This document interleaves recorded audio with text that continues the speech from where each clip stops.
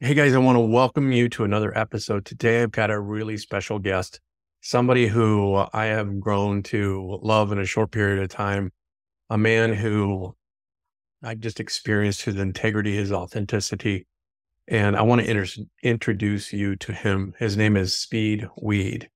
Besides having an awesome name, Speed is a Hollywood television writer and producer. He's written and worked on shows such as Law and Order SVU, Arrow, and most recently, The Summer I Turned Pretty, which I haven't seen that one yet. Yeah, I like Um, saying I worked on Summer Return.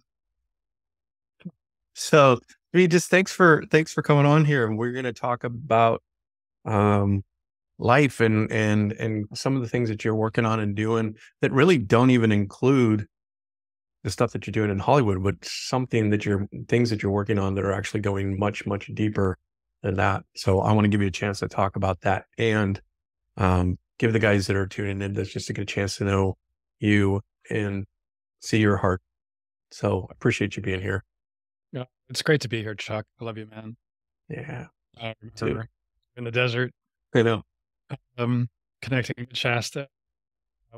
Met in John Wineland's program and been friends since. And yeah, so when I was a young man in my high school and college days, I was like a passionate, embodied, romantic actor. I fucking Mm. memorized romantic poetry and traveled around the world and had like at least a self vision as like a swashbuckling, fully embodied human being. And then something happened in my 20s where I put that all away. And I kept a tether to creativity. I became a writer and I've been a writer my whole life, but I was very up in my head.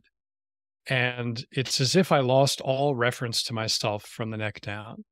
And I built a good career. I worked in Hollywood. I worked on the shows that you were talking about and some others. And a little over 3 years ago, I had a real, I don't want to call it a breakdown. It was like a real moment of deep demoralization where I realized I couldn't keep living like this. And I found men's work. I found groups of men who I should say I found men's embodiment work, which Hmm. is its own special thing. There are men's groups where they sit around in Right. chairs and just talk to each other all day.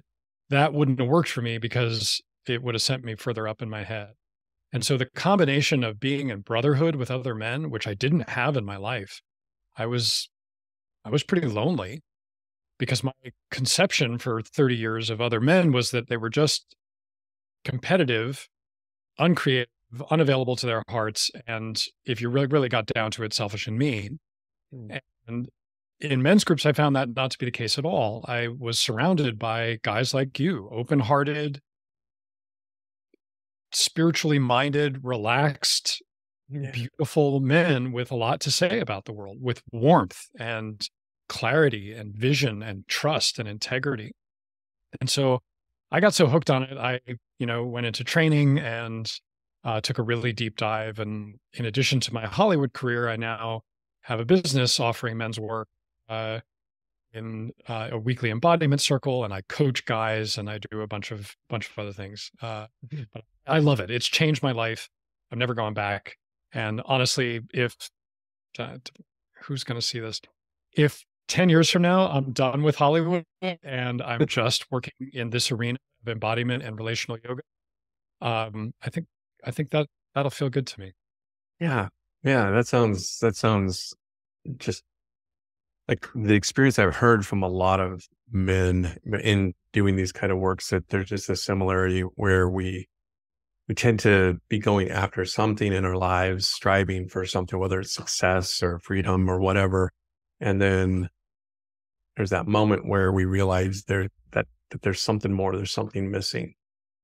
It sounds like you had that kind of experience for yourself. Was there anything specific that was going on, or just kind of a general sense of feeling empty? Yeah, it was a version that I've heard guys say so many times. In fact, almost every one of my coaching clients has some version of this line is, I was doing it all right. I was doing everything I was supposed to Mm. do. I climbed the ladder. I was nice to my wife. I am a good guy, which often maps to nice guy, which is Yeah. something I know you know something about. And I'm miserable. I'm Mhm. not happy. I I don't even sense that people like me very much, despite all my efforts. And I don't know how to do any better. I don't. And yeah, so I had that. We were talking before the call, you and I, about that notion of like a false top, like in Yeah. hiking.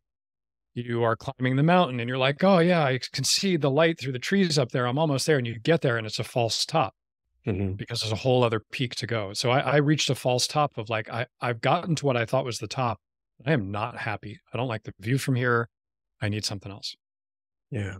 Yeah, I can really relate to that myself. And having that time in my life where I felt like I had built this house of cards, you know, and it just all fell apart. And when that happened, I always say that that was one of the most painful experiences, probably also one of the most beneficial experiences I've ever had in my life, because it launched me into working on myself first and finding out what I needed to do in my life to be able to change my circumstances, but also like finding this work with other men, and not just being and working with them, but also kind of leading them. Uh, that that's found a lot of gratification in that. And I know you've been leading a men's circle for, well, like the last since January, right? Hmm. How's that Yeah. experience been for you? Oh, I love it. It centers my week in a lot of ways. In some ways, it's like it's, uh,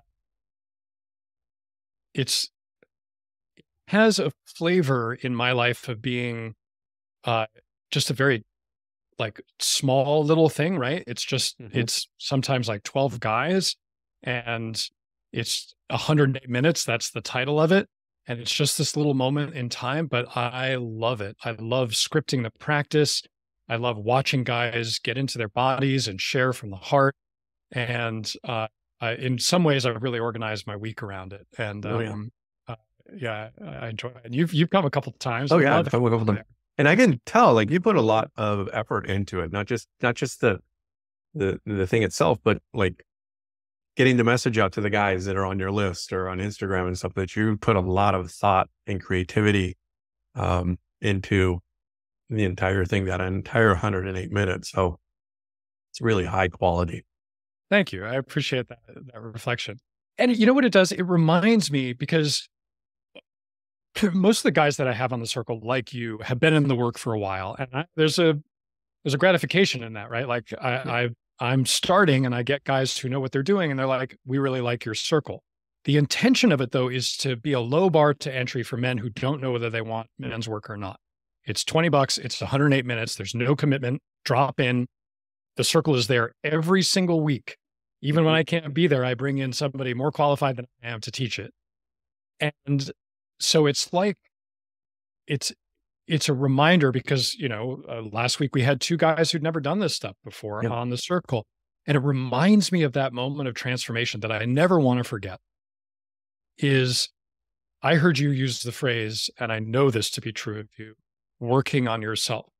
Hmm. What I was doing before was contorting myself, like twisting myself into pretzels to be Yeah. what I thought Hollywood needed to be, or my wife needed me to be, or the opposite of what my parents wanted me to be, right? Like some version of that that was always externally referenced and referenced to people who wanted something from me.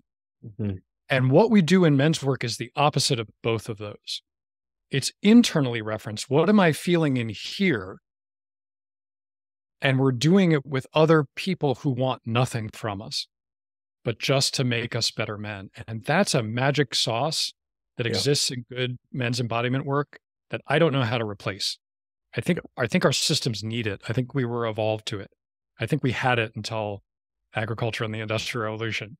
And we're getting it back now through these kinds of things that you're creating and I'm creating and a lot of other people are out there. Yeah, absolutely. Yeah. So what are was there a moment in which you felt yourself sort of break open, that heart center? I mean, because you were talking about I was feeling really contorted. Like, what brought you out of that? Yes. I was on Amir Khaligi's Embodied Masculine drop-in men's embodiment circle. I modeled my circle on his because it was so powerful to me. And we were put in a pinned partner practice over Zoom. And so I'm on Zoom and I've got a guy across from me that I've never met. I met him now. He's a friend. Mhm. And uh, the exercise is one that I do in my circles pretty frequently. You just through your breath and through eye gazing, reveal your heart to the man in front of you. And he wants nothing from you. And just seeing this, his name's John, seeing John look at me, Mm. a totally open front body, wanting nothing but to see what I had without judgment, without competition. I felt safe and I burst into tears. And I cried for the whole 40 minutes of that practice and moved some deep grief, some deep shame, or I would say I accessed through grief some shame and sense of unworthiness. When I closed the computer on that call, I'm like, I'm not going back. I'm here. I'm in. Mm. Mm. I'm all in. Yeah. And how has this work shown up in other parts of your life? I know you've got 3 daughters, um, yeah, career in Hollywood. Has it impacted other places in your life besides just how you're feeling in your own body? It shows up necessarily every part of life. There's no way for, if you're doing it right, there's no way for it not to. Uh, the way that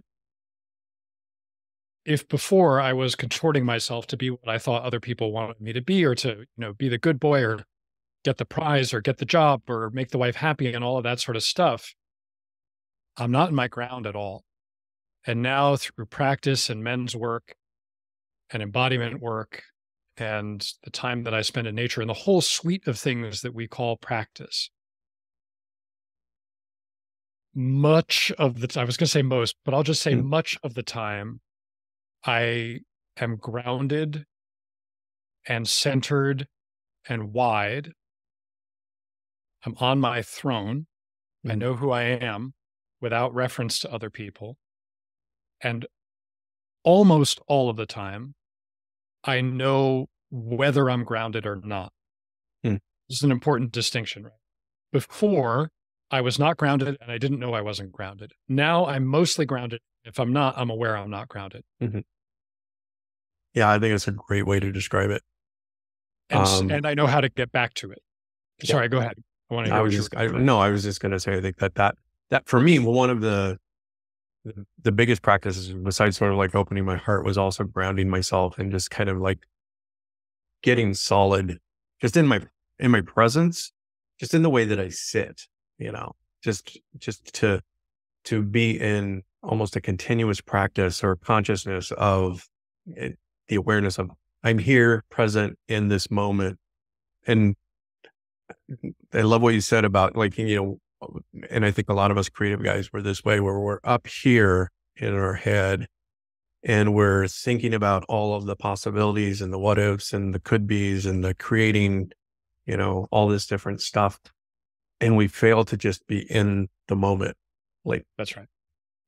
just sort of like sucking the juices of the moment because, and I don't know how many times I've done this and I think maybe you can relate, but like I've been on vacations before where I'm supposed to be, relaxing and I'm so in my head that I miss like the beauty and the relaxation that actually happens during that time.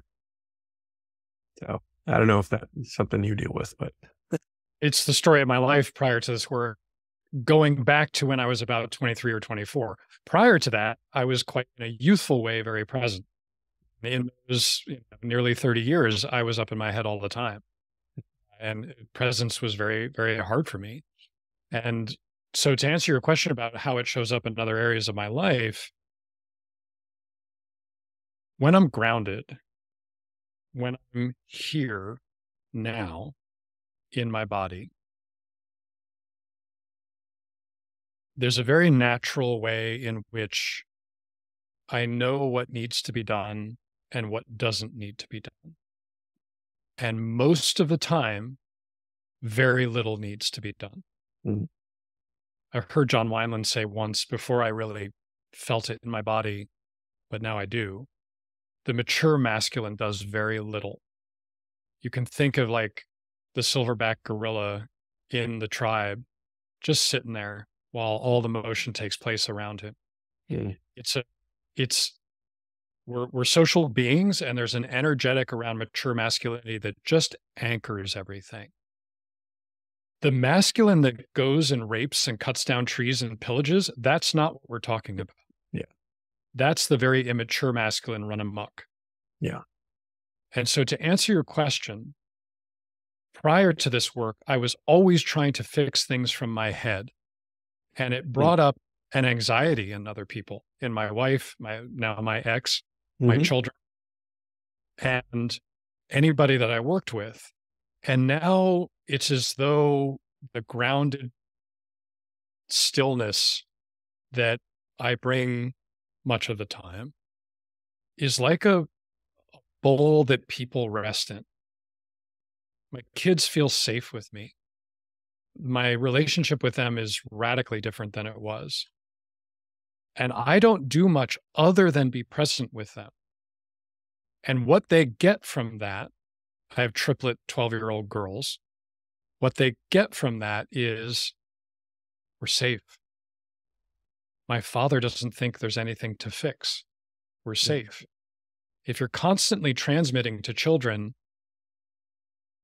busyness, they will hear something's wrong. I don't feel safe. My experience is that this work has allowed me to embody what feels more like a true nature of grounded stillness that allows other people permission to be who they are as they are without trying to change anything. I love that. That is just spot on. Um, Mm. I love that idea of like very little needs to be done and to just be able to kind of like sit in the presence of what's happening in the here and now. Like, I don't know, that just that when hearing you say that brought a lot of like that it was kind of a shift that I felt. Even it was like, oh yeah, that's I want more of that in my life. I want more of that ability to just kind of sit. Because when you're anxious and we're thinking and you're problem solving and you're trying to, make sure this is taken care of and that's going on, it brings up all of this anxiety inside of you. And to just kind of realize like, you can just sit and be present with this and feel it. I don't have to And do other anything. people. And And other other people. people. Yeah. Yeah. I, if I may, I'd like to geek Yeah. out a little more on Yeah. that because I love Please. this stuff. I love you. Yeah, me too. That's why we're here. What That's what we're doing. one is for your viewers, very little needs to be done does not mean pick up the remote and watch the TV and ignore people. Mhm. Yes. Presence, as Chuck, as you were saying, is required. Actually being here. And this for me is a heart centered practice. It's really feeling from the heart out to the people in the room. And the other thing I wanted to say is that this has really shown up for me in a beautiful way in relationship. Uh, if I can be really open hearted and still in relationship, and I'm in a romantic relationship, the phrase I like to use is open heart, no demand. Mm. If I can be present and still, and believe me, I don't get this right all the time at all, but I can come back to it. Yeah. And when I do, there's, as with my kids, there's just permission and a safety that allows openness and radiance Mhm. and polarity and all sorts of beautiful things that I never thought possible before. Oh, yeah, I agree. I agree. Yeah. So what's it like having three triplets? I guess not three triplets, three girls that are triplets that are 12. Don't scare me there. I don't have kids. um, the, I feel so lucky, Chuck. Oh, bet. Especially because given how I was they were 9 when I found this Hmm. work, 8 when I found this work. They're 12 now. Uh, If I had had a boy, I would have been much more anxious. I would have been trying to fix him. I would have like telegraphed to him, like uh, projecting all my shit onto him. And I Yeah. did that with my girls, but much less. Hmm. And there is a certain surrender that I experienced right from the beginning of like, I'm having kids the way nobody else I know is having kids. I don't know what the fuck I'm doing. And that forced humility definitely uh, um, helped out. And now that I'm a single dad with 3 kids half the time, I love that I really just get to be the space holder. Yeah. They play with each other. They're the same age. They're all on the volleyball team. Um, and they're each their own child, even though 2 are genetically identical and 1 is not. And uh, they are really good. I will say they are the most responsive, best mirrors to my internal system that they're the canary in the coal mine is not quite the right metaphor, but Yeah. they show me my depth or my level of depth sometimes faster than I can see it. Yeah. I mean, I can I'm sure you've had cover that that. experience. I've had that experience. Yeah. My greatest teacher is my daughter. Mhm. That's right.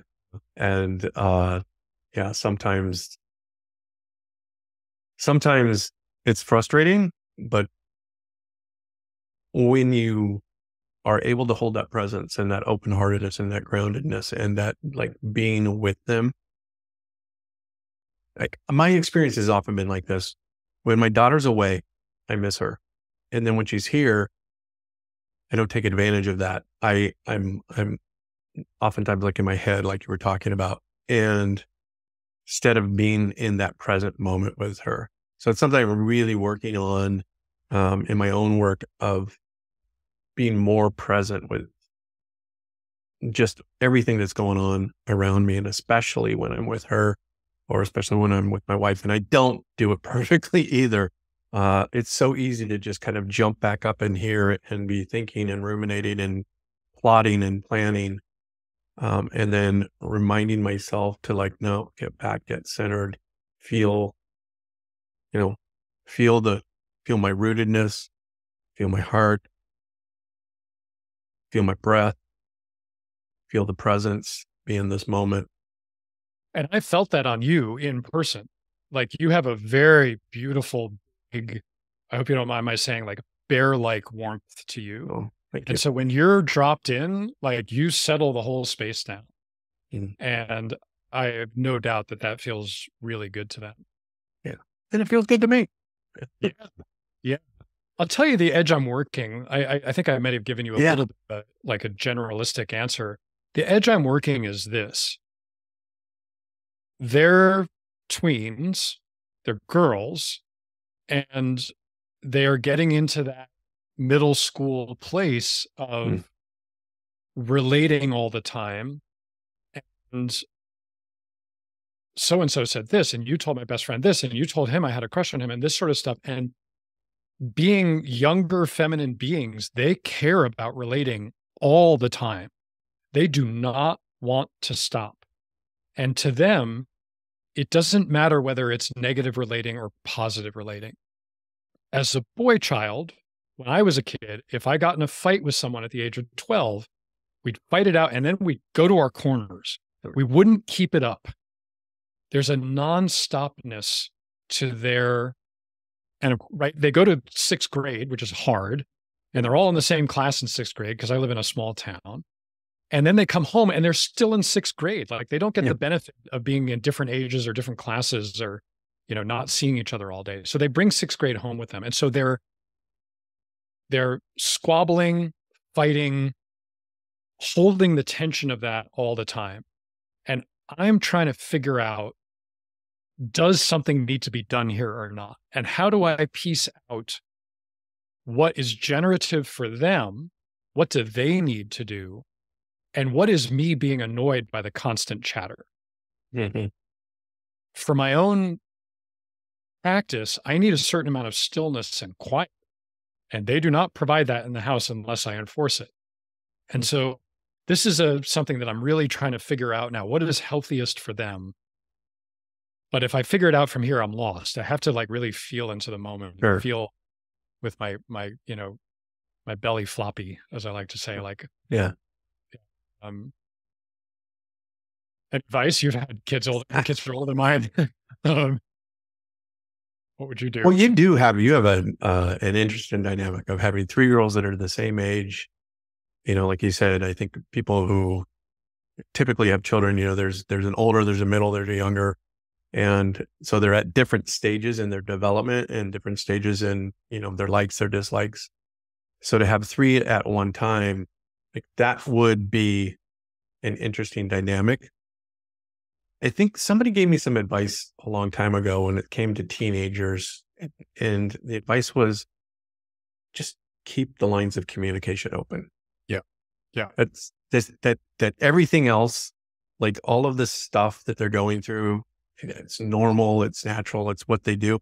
Our fear is that we're going to, that it's always going to be like this. Right.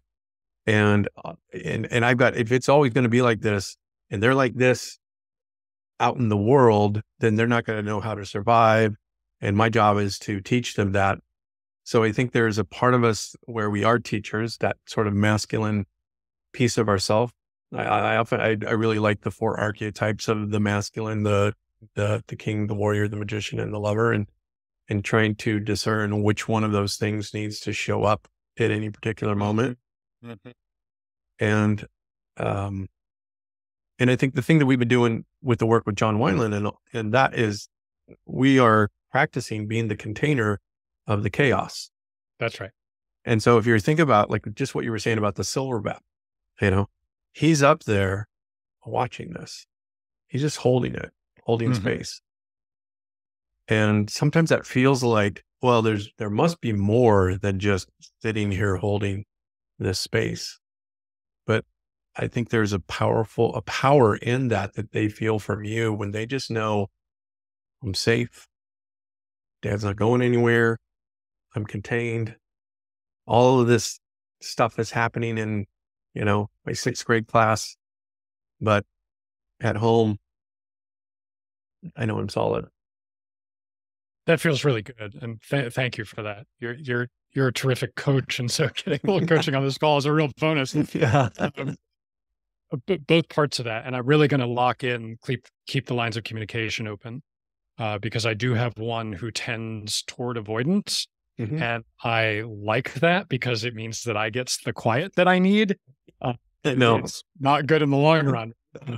Yeah. So thank you for that. Yeah. Yeah. It's almost like we have to lean into that tension.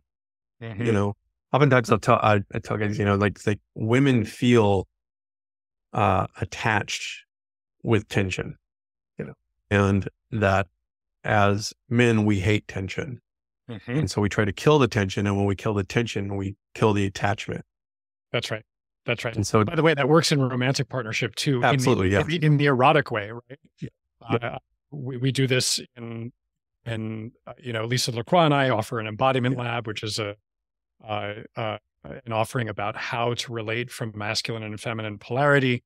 And I have learned, and it's so against our programming, right, that we want to go in for the kiss. And if you actually don't collapse the space, but hold the tension of the space, if as a man, you can bring like desire without, this is unsexy. This is sexy. Yep. I'm sending you tension, energetic, erotic tension, but I'm not collapsing it, just like you say. So it works in the negative of a fight, but it also works erotically in love. Yeah. Yeah. And so attachment and attraction are Yep. both a thing that polarity will bring. And if we're Mhm. killing the tension, we're killing the attraction and the attachment. And I think that's where most guys, mess up in their romantic relationships and their relationship with their kids even, is the failure to hold the tension. That's right. That that's the thing. One of the things that I love about the Kundalini yoga practices that we do and some of the work is that you're just holding space. Like if you're in that, ego eradicator or the iron shirt, and you're just holding the space and it's like ongoing. You have no idea when it's going to end. And there's all of this tension building up inside of you, inside of your body, and you're trying to relax into it. You're trying to not let that, let the tension just be part of a flow. Like that is great practice for those times when you're in that tension, whether it's, in a conflict situation with a romantic partner or your kids or whatever, that practice of just holding space comes from, I think that, the, those moments where we're sitting, you know, quivering because our arms have been held out here for 15 minutes and trying to stay present and try to breathe through it. It's it's great practice because that's the same thing I think we have to bring in those situations with us. I personally don't know the way to do it. Yeah. Prior to doing this work, I read a lot of books and I went to a lot of talk therapy and I did a lot Mhm. of, you know, sitting meditation, all of which are good, Mhm. but they did nothing to get me in my body and to increase my nervous system capacity, which is what you're talking about. And it's remarkable. Yeah. Practice, practice. Practice, practice. Yeah. No, I Yeah. think that is that nervous system of even like getting out of my head and into my body. As I tell guys all the time, it's like you got it out of your head and into your body. What do you feel? What do you smell? What do using your senses as a way to connect with the present moment? That's for me one of the most powerful things that I can do is just center myself. Okay, here we go. Now it's the next thing. I'm transitioning from my work day to being with my wife or, hanging out with her. I've got to bring my presence. I got to bring my open heartedness to her. I think the other thing that can tend to happen is, when you're a coach or a therapist and you're holding space for people all day long, that when you come out of that, the last thing you want to do is hold space for somebody Sure. else.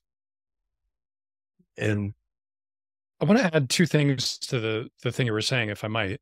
yeah, Because there may be guys listening to this who may need to hear this. I'm not sure. mm, One is, I lost the second one. Maybe it wasn't meant to be. One is, and this is the one that I wanted to make sure I said, is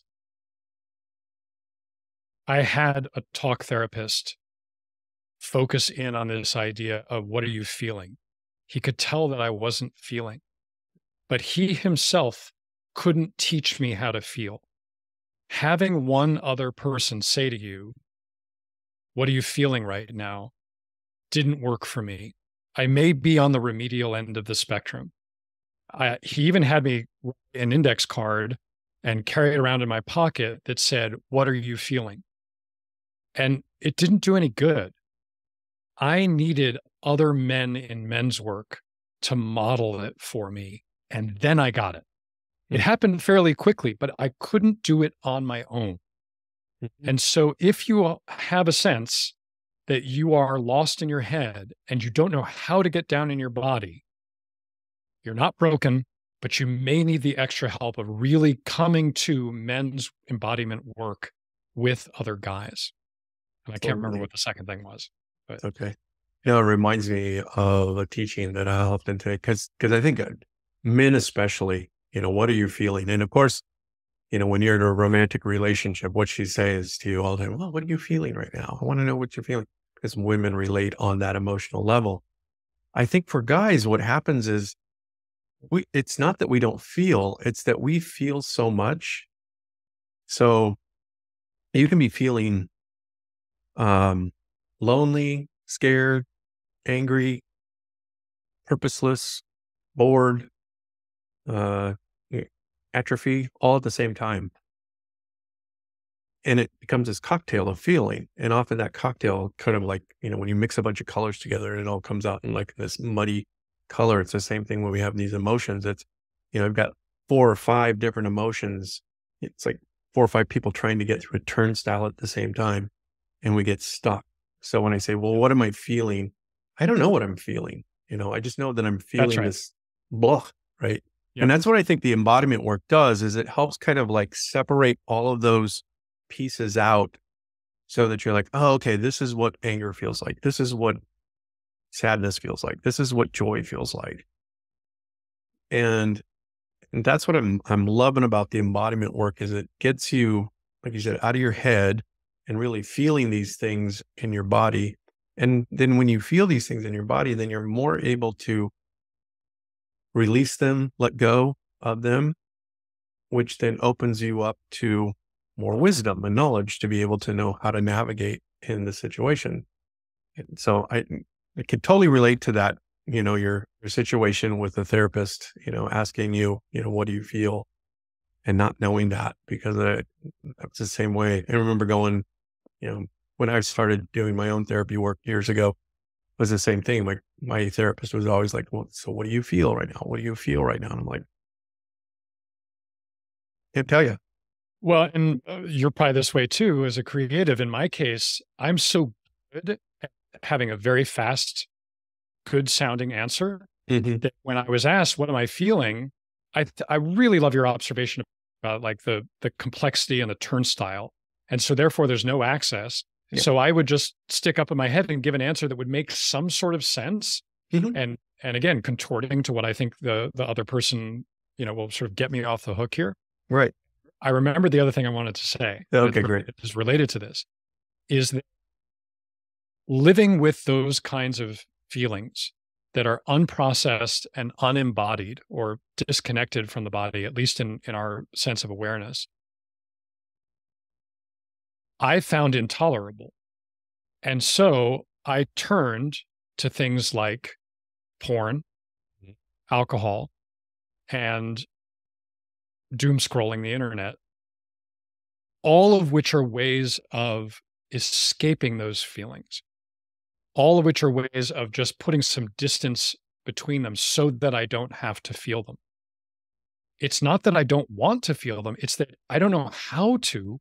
So therefore, right? Like the accusation of my ex was, you don't want to feel. I'm like, no, I don't know how. Yeah. And it's painful. Not that we ever had that like enlightened a conversation, but it's in that territory. And what I wanted to say was everything is a practice. Whatever you do on a daily basis, that's your practice. That's what you're training to do. If you play violin every day, you will get good at violin. If you train at watching porn and avoiding your feelings, you will get good at watching Yeah. porn and avoiding your feelings. If you train at feeling into your heart, you will feel into your heart. And so I remember how in that practice that I told you about with John over Zoom, like I really felt my heart for the first time as a physical Yeah. presence in my body. Or again, I want to say for the first time Yeah. since I was 22. Right. And now, 3 years later, I can feel about I can feel my heart in about 8 different subdivisions.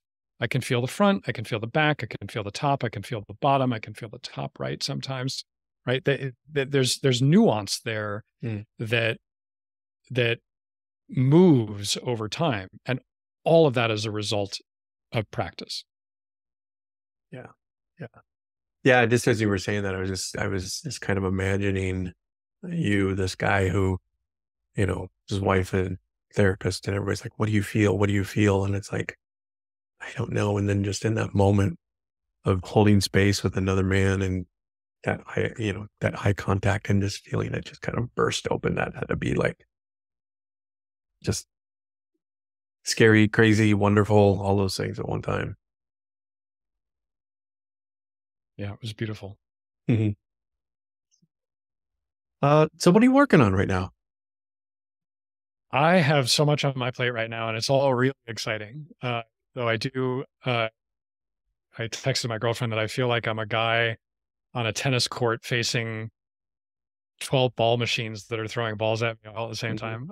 But look, I'm very, very lucky. I am a Hollywood TV writer, and I have 2 projects in development there, including a Liam Neeson show at Netflix and another show at Peacock, and I'm very excited about Cool. what will happen with them over the next little while. Nobody knows. Like, they could become series, they could become hits, they could die. This is the life of a Hollywood writer. Yeah. And really, I've built a pretty good business over the last year, running 108 minutes on the weekends and coaching guys privately. I am reducing the amount of men that I coach right now just to leave room for the Hollywood thing. Sure. Right now, I've just got 1 spot left open at the moment, and I'm also developing what I'm really excited about is developing a sort of a writing container for people in the space of the work that we are in, be it spirituality, consciousness, embodiment, yoga, etc. And this is for men and women. I recently had somebody tell me that the design on my website and the design in my email pep blasts and stuff like that and Instagram is terrible. And the truth is, I'm a highly linguistic guy. I'm not a highly visual guy. And and so I'm aware that my writing about this stuff is good, but my visuals are terrible. And so I'm going to hire somebody to help me with my visuals. And I'm in the process of doing that. And it's my experience looking out there in the world that certain people like David Data are phenomenal on the page at describing this stuff. Their transmissions come through crystal clear. Robert Glover, another one, incredibly good.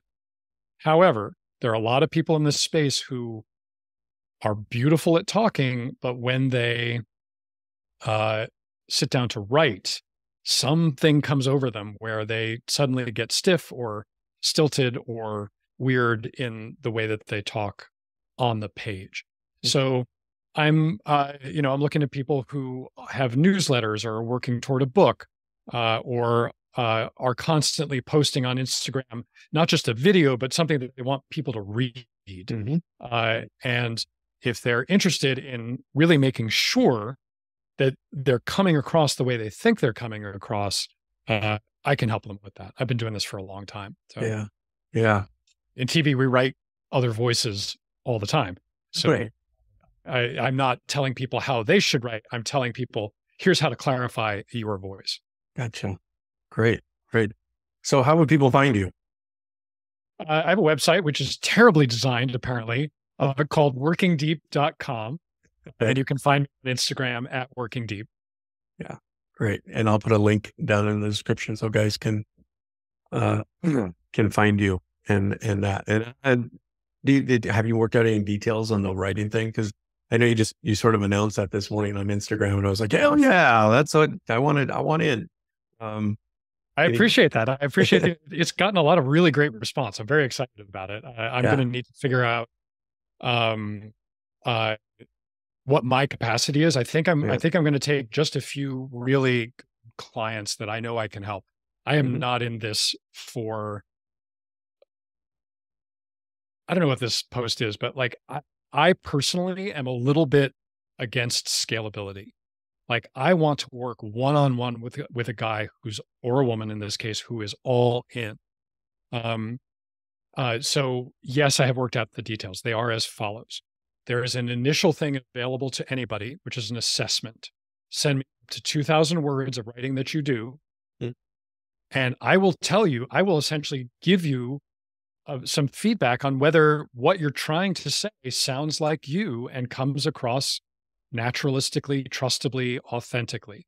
And I think there may be a pain point here that I'm still I'm going to draft it right here with you, is I think a lot of people don't know whether their writing is good or not.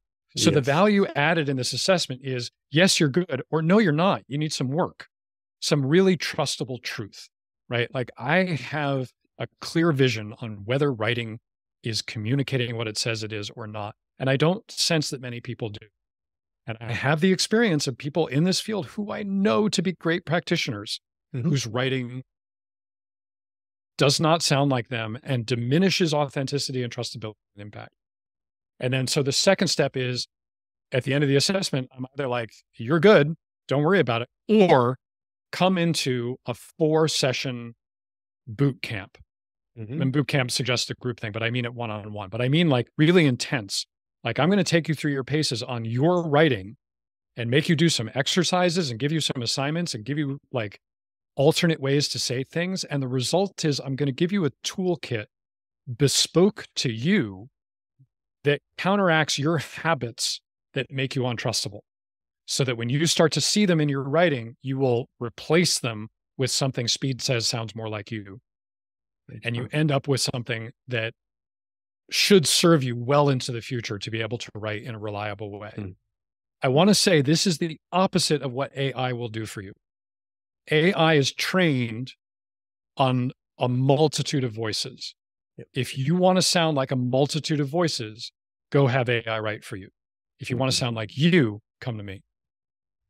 Yeah, I like that. I like that a lot. And I think that that is probably, here's the thing. I told you I'm working on a book right now, and it's I like kind your of in idea. the finishing Can't wait to stages. read it. But and as a creative, as a writer, sometimes you get so close to things that it's Sure. like, I don't even know if this makes sense to anybody. But at the end of the day, what I want, and I think probably what everybody wants, is I just want it to be honest. Right. And you can't get that with AI. You can't get that honesty with it. And so I love that you're doing that and that you're helping guys and women as well. In this offering, yes, whoever is working in this space because these truths are hard to communicate, actually. Right. What we do is hard to put into words. It's why I think Kendrick Kunoff is another beautiful example of a great writer. They're hard to put into words, and we tend to get stilted when we get on the page in language, right? Like here in this conversation, you're beautifully articulate. And I can imagine you're probably a pretty good writer too. But I've seen people who are not, even though this conversation is good. Yeah. All right. Well, we're coming up on time. Before we go, any Hollywood stories that Oh, let me see. I did on The Summer I Turned Pretty, which is the most recent show that's actually been on the air. I've been working on shows since, but nothing's come to air yet. I had a really great time working on that show, and I got to have my first on-camera appearance. And the reason is this: the show, for those who haven't seen it, if Chuck Chapman's audience is like middle-aged guys, audience for The Summer I Turned Pretty, which is very female skewing, and teens and moms watch it. But it's about an Asian American family who spends the summer in like a Cape Cod-y kind of place. And there's a scene in which the son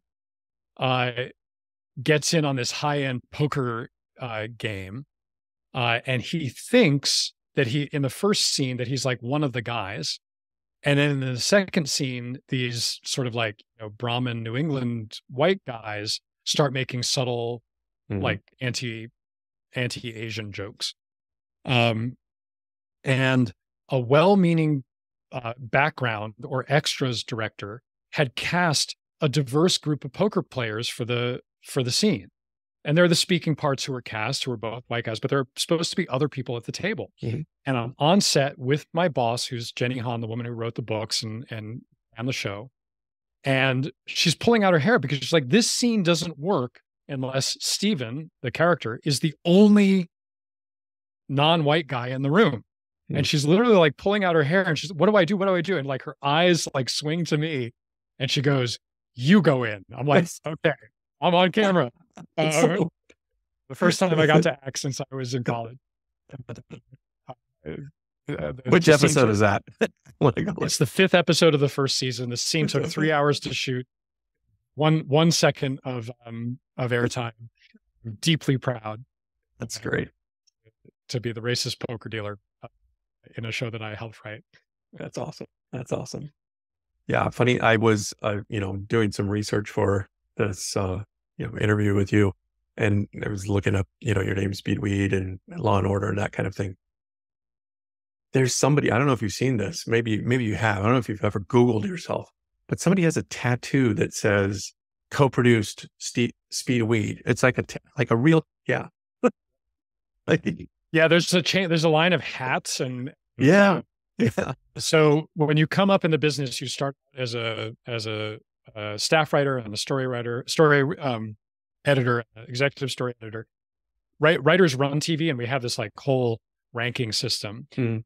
Your first couple of years, you're in the end credits, and when you graduate to co-producer, that's the lowest level writer who gets a front credit. You get credited at the beginning of the show. Nobody reads the end credits, so nobody paid attention. And I was on Law and Order SVU when I became a co-producer, and on the same sequence of credits that included Dick Wolf and Speed Weed, people went crazy. Like I was an internet meme for a long time there. And you can buy baseball caps that say co-producer Speed Weed. I'm a much higher level now. I'm an executive producer or a co-executive producer. But Speed is a nickname my parents gave me the day I was born. Always used it. I grew up in New York where weed is not really a word for pot. That's much more a California West Coast thing. Yeah. So the drug associations of my name, I had to tell my parents about them when I found out in high school. And I will say it's been a good name to have. It's a little bit of a touchstone of open-mindedness. When I meet people and they're like, wow, that's a cool name. I'm like, oh, you're an open-minded person. That's cool. But every now and then I'll meet a person who's like, really? Your parents named you that? I'm like, wow, you just told me something about you. Exactly. Oh, well, thanks so much, Speed, for being available and just sharing with your open heart. And I love our conversations. And so you guys that are watching this right now, I'm going to put links in the description where you can get a hold of Speed, and his website and his embodiment practices. If you don't have an embodiment practice, or if you don't even know what that means and you want to find out, I would highly recommend checking out the 108 minutes embodiment thing. Like Speed said, I've done it a few times. I wish you could do it more Saturday mornings for me. Sometimes filled with some other commitments that I have. But when I'm able to go, I always enjoy it. In fact, this last time I moved some things around because I was just feeling this heaviness. And it's like, and then your invitation came out. It's like, oh, I'm moving my Saturday so I can go to that because I just needed that. So, all right. That's what I got for today. Thank you so much, Chuck. Speed. We'll see you. Thanks. All right. Bye, brother.